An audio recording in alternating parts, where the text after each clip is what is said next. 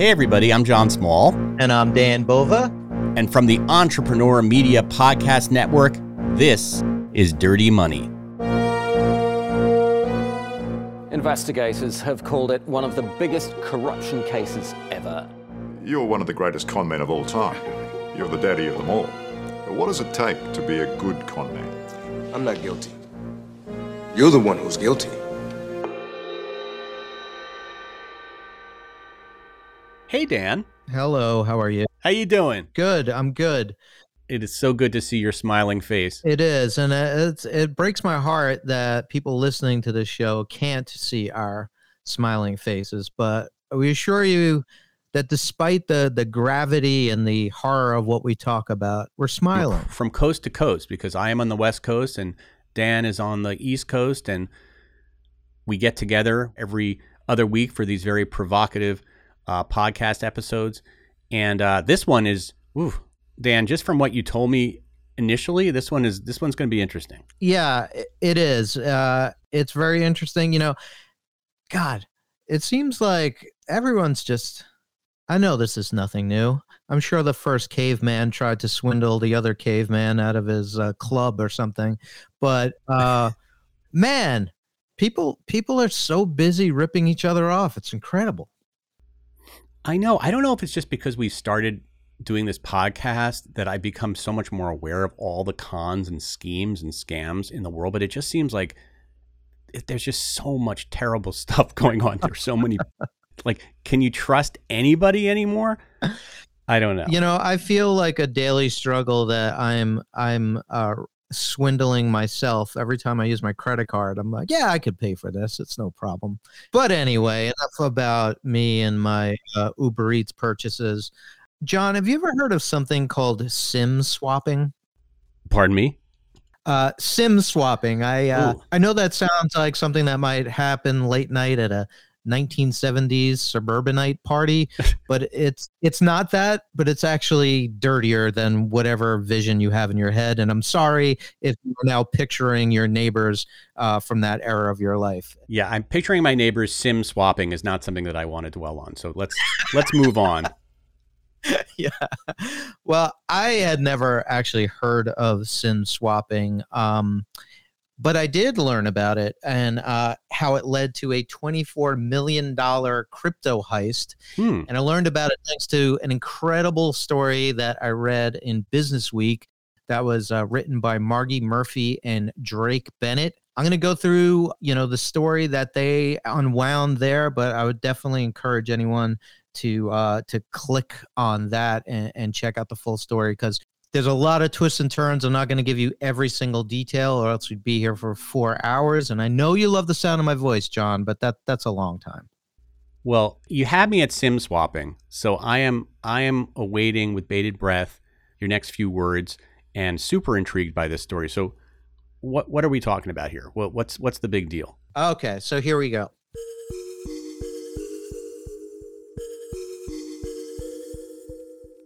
So there's this guy. His name is Michael Terpin.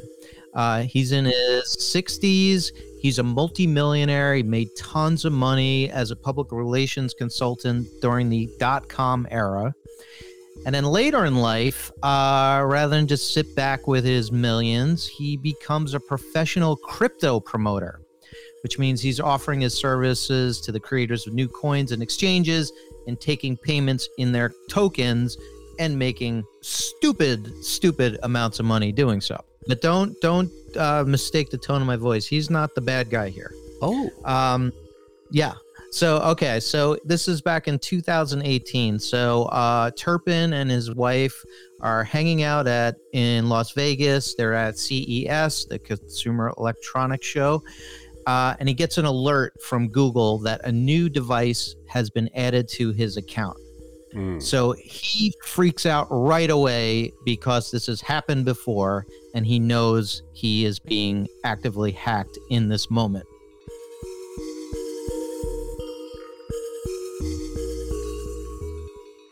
So his wife calls AT&T, and if you've ever tried to call a service provider of any kind, John, you're probably not going to be shocked to learn that she kept getting bounced around to different departments and she was put on hold. And it all the while she's saying, there is a crime going on right now. It's happening right now. She keeps getting bounced around. It took over an hour before AT&T finally boots the hackers off of this falsely added device. And in that short time, the hackers got into several of Terpin's crypto wallets. He said he had about 50 at the time, and they cleaned him out of $24 million in coins. That's a lot of coin, as they like to say. What happened? They cleaned this guy out? How did they do this? How did they do it? So this is where the whole SIM swapping thing I was talking about comes in. So here is how it works in very, very basic terms. So everyone knows your phone has a SIM card, and SIM stands for Subscriber Identity Module. So this is the thing that gives your phone its unique identity on a cellular network. When you buy a new phone, your SIM card moves over to that. All your data gets, plopped onto that phone, and you're good to go. So what the hackers do, they're not stealing the chip, but they're actually stealing your phone number. They're able to transfer your phone number to a different phone that has a different SIM card. They can now gain access to your email, to your social media, online storage accounts, all that kind of stuff. That is scary. That it's that easy just because they get your phone number. How does that work? How do they do that? Yeah. So as the Business Week article explains, and I think they left out probably a couple of key details because I don't think they were intending, and as I am not intending to give you a step-by-step learning lesson on how to do this. But from what they described, it's as simple as clicking a forgot my password on a website that gives you the option of verifying your identity with a texted code. So now whoever enters the code that gets texted is presumed to be the account holder. Right, because all they need is they just need your phone number, and you get that. Everybody's gotten that text, right, on their phone. Okay. And in some cases, they don't even need to change the password, and it's really, it seems like insanely easy, and so easy, in fact, that since this was the second time this happened to Terpin, he actually sued AT&T in the aftermath, and we'll get back to all this, for $224 million for failing to protect his data. And in the complaint, he basically described it as, he said, what AT&T did was like a hotel giving a thief with a fake ID, a room key, and a key to the room safe to steal jewelry in the safe from its rightful owner, or even worse, these are his words, simply handing over the same keys to a known imposter when someone slipped them a $20 bill. So I'm going to explain a little bit more what he's getting at in a little while. So he basically sued AT&T. He lost $24 million in coin, but he's suing AT&T for 10 times that amount. And he's not the bad guy, though. Wait, he's not even the bad guy. He's still not the bad guy. So his money was stolen from him. Yeah, for those keeping score at home, Terpin is the good guy in this story. We're not even at the bad guys yet. Not yet. And I'm about to tell you all about the bad guys. The bad guys, in very simple terms, are a band of assholes. Now we know, most criminals probably could be described that way, but these guys they're really jerks. They're these young cyberpunks who are not only jerks to the people that they're robbed from, but they're jerks to each other. I wouldn't call them maybe frenemy is the best way to phrase it. Yeah. First of all, I just want to name my band Band of Assholes. I've written that down in my list of band names, but thank you. So these guys, I got to copyright that. Yeah. Okay. So explain this to me. How are they bad to even to each other? So these guys, picture like the crypto bro douche, and there you have that's the image. But they're this confederacy of guys who are like, they say they're friends, but they screw with each other, and they screw with each other in very, very expensive ways. Like, for instance, there was one friend, a bunch of them were taking this VIP trip to Coachella, and everyone kicked in 30 grand for the whole deal, which involved staying at this super luxe mansion.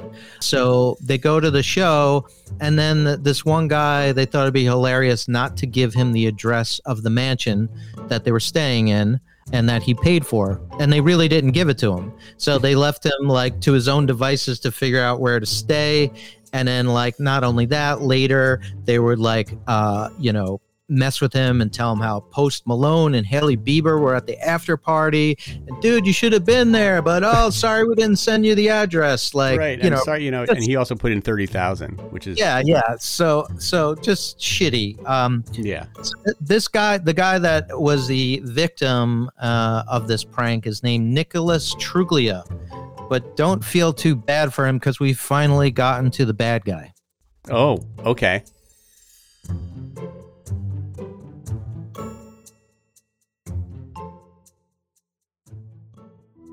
I'm Charlotte Alter, and this is Person of the Week, a new show from Time about the people who shape our world and the forces that shape them. As a senior correspondent for Time, if there's one thing I've learned, it's that to understand our world, you need to understand the people who influence it. So this summer, I'll be having more conversations with the humans behind the headlines, a lot more, and I'm bringing them to you firsthand. Are you ready to meet Time's Person of the Week? Subscribe now wherever you get your podcasts. So Truglia is the type of guy who's flaunting $100,000 Rolexes. He's tweeting pictures of himself on private planes, shopping for McLarens. He tells anyone who will listen how he's made tens of millions of dollars in crypto. Sounds like a wonderful person. Yeah, just a great guy. Sweetheart of a guy. Yeah. So one night he's hanging out in his luxury apartment in New York City, and there's this other guy who's sort of like in this crew. His name is Chris David. He starts asking him questions about all his dough and where the crypto comes from. And they start talking about SIM swapping. And Chris David asks Truglia, what was your biggest score? And before Truglia answers, David turns the recorder on his phone. Secretly, or was he aware that? He was not aware. Okay. So David is recording this conversation now. I'm not sure why exactly, but he was. And Truglia starts talking about this big Terpin heist, bragging about the $24 million they stole. And he says, quote, "That was funny," about how he stole all this guy's money. So great guy. Now, speaking of Terpin, he's not happy about losing $24 million in crypto and is not the kind of guy who's going to go down quietly. So he starts doing media interviews, trashing AT&T. He's getting very loud about the crime that was committed, about the lack of cybersecurity. And this is when he starts to receive tips about who might have scammed him, especially when he makes it clear that he will pay for information that helps him get his money back. Then he really starts getting tips. He gets a huge tip from someone who calls himself Sauce. Now, Sauce explains that he belongs to a group called Community, which is a group of teenagers who are SIM swappers who work out of the US, the UK, and Ireland. So he tells Terpin that there's two members of Community, Nick Truglia and another guy named Joseph O'Connor. He says they were the ones who robbed him. So these guys in the community are not too quiet about their crimes. Like No. And, the article doesn't make it clear why they're doing this. I don't know if they start to get worried that they're about to get, pulled into something. So they think if I share information, I'll exonerate myself. Maybe, as I said, he was paying for information. Not sure exactly why. because also at this time, this guy, Chris David, also contacts Terpin. And after some back and forth, he explains the recording he had of Truglia bragging about the crime. And Terpin eventually convinces David to turn the recordings over to the FBI. Now, is it your understanding that maybe Chris David got a little bit of money for doing that? All I know is that that it was, quote, made clear that he would pay for information. All right. So now the FBI is onto something. What happens next? So those guys are involved, but Terpin then gets another tip that says, yes, Truglia was involved, but the real mastermind behind the crime is a guy called Pi. I love these names.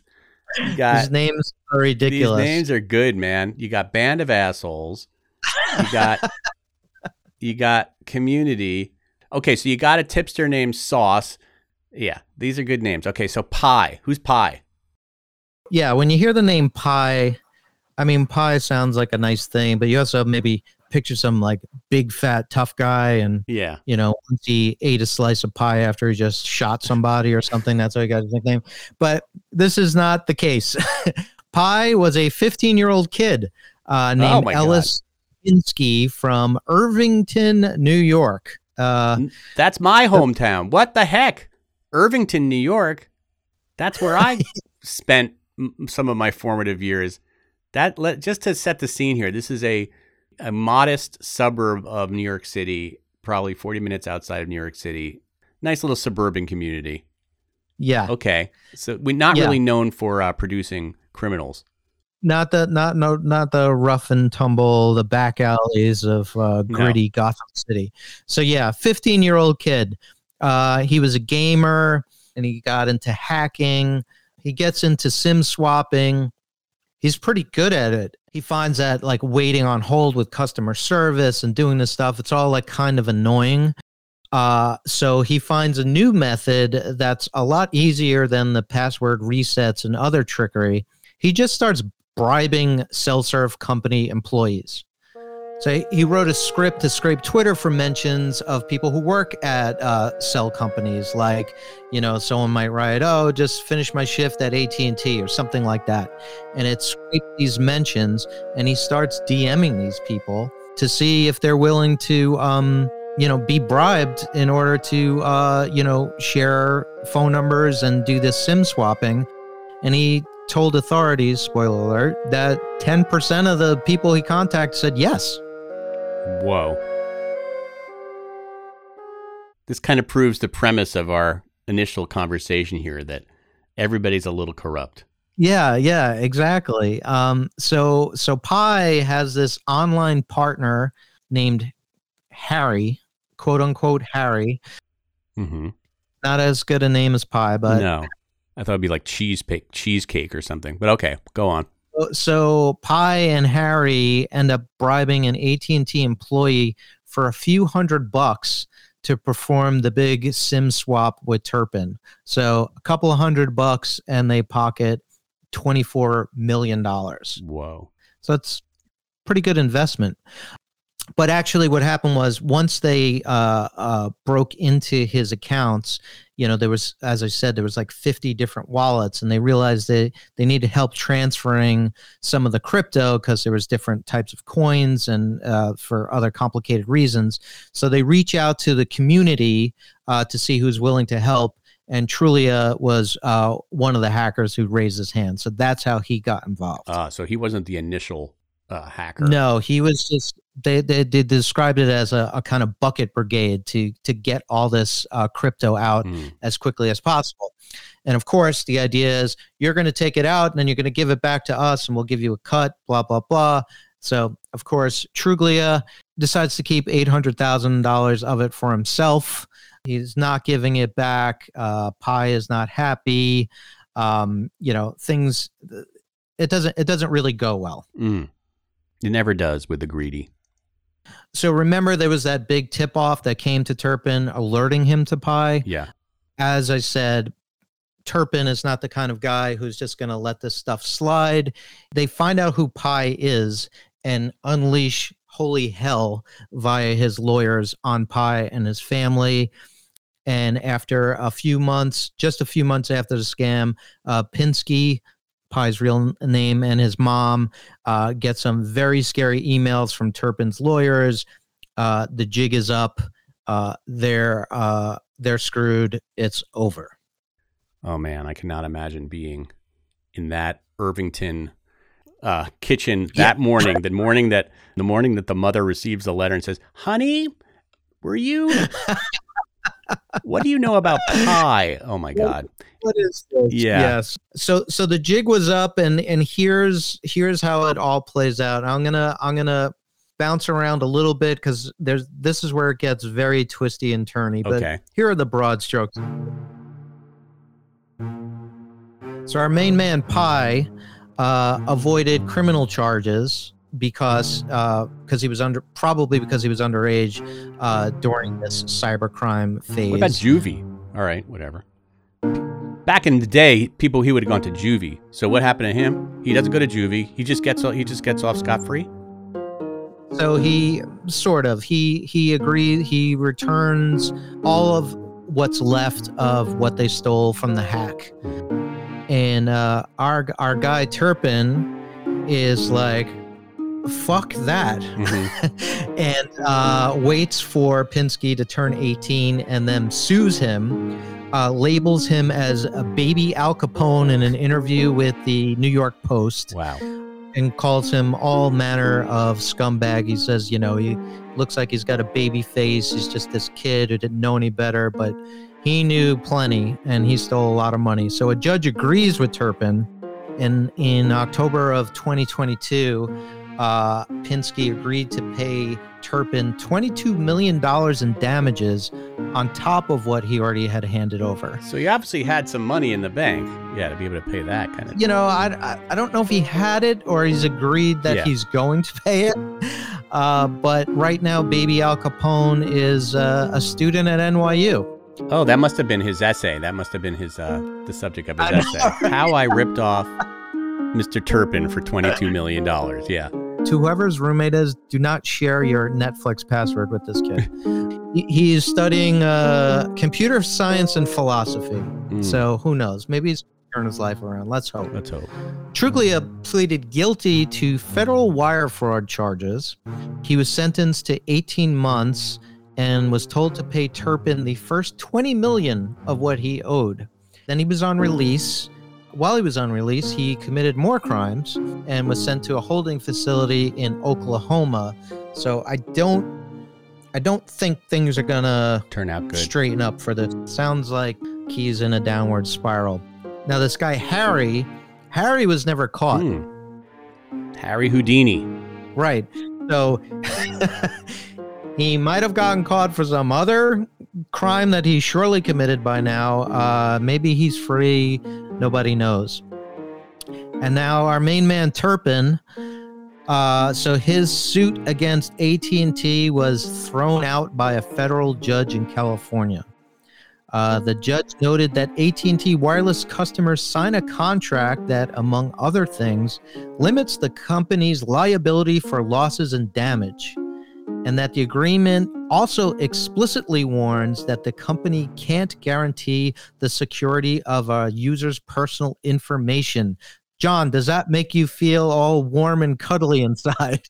Yeah, so when I sign up for a cell service or any service of that nature, I'm basically signing away every one of my rights. I think there was a Black Mirror about this recently. Yeah. Yeah, right, exactly. So one detail that I didn't give was that when they got into Terpin's phone and they were rooting around to try to find things, I believe they found some of these key things in his trash. I don't know exactly what the lesson in all of this, other than everyone is terrible, but I think one of the lessons is if you've got like a folder on your computer marked passwords, delete it. I would keep that shit offline because someone's going to figure out a way to get it. It sounds like even if you delete stuff, they're going to find it anyway. Delete. Yeah, if you can delete. I mean, or encrypt. Yeah, it's crazy. Like, I don't think we really realize sometimes how vulnerable we are because we have this thing that we walk around with all day, this phone. It tracks us. Yeah.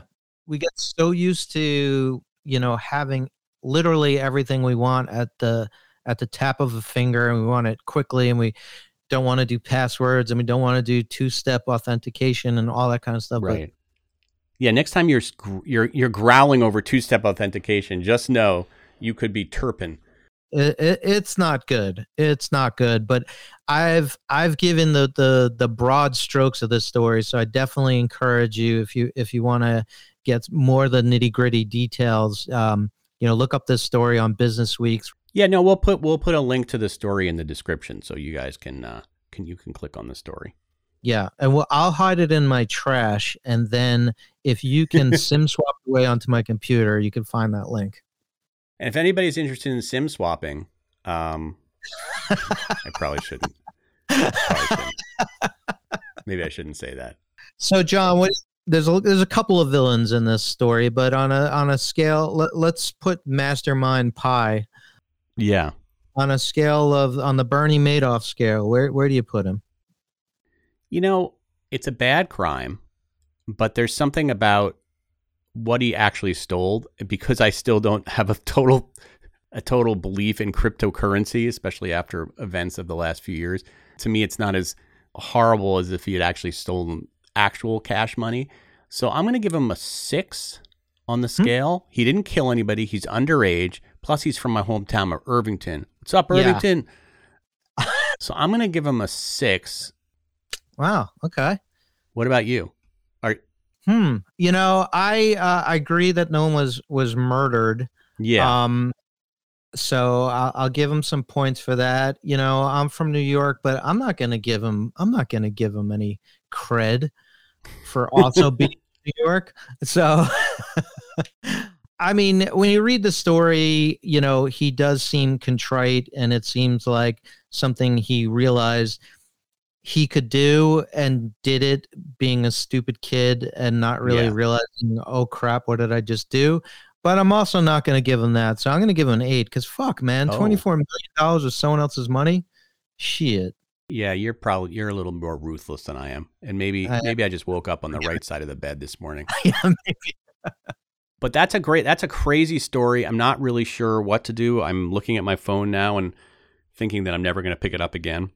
Yeah, I think that let's all go back to flip phones. I think that's It's crazy, man. Well, that's a service that we provide. We let people know of these crazy things and then we give them absolutely no advice about how to protect themselves. And that's kind of how we roll.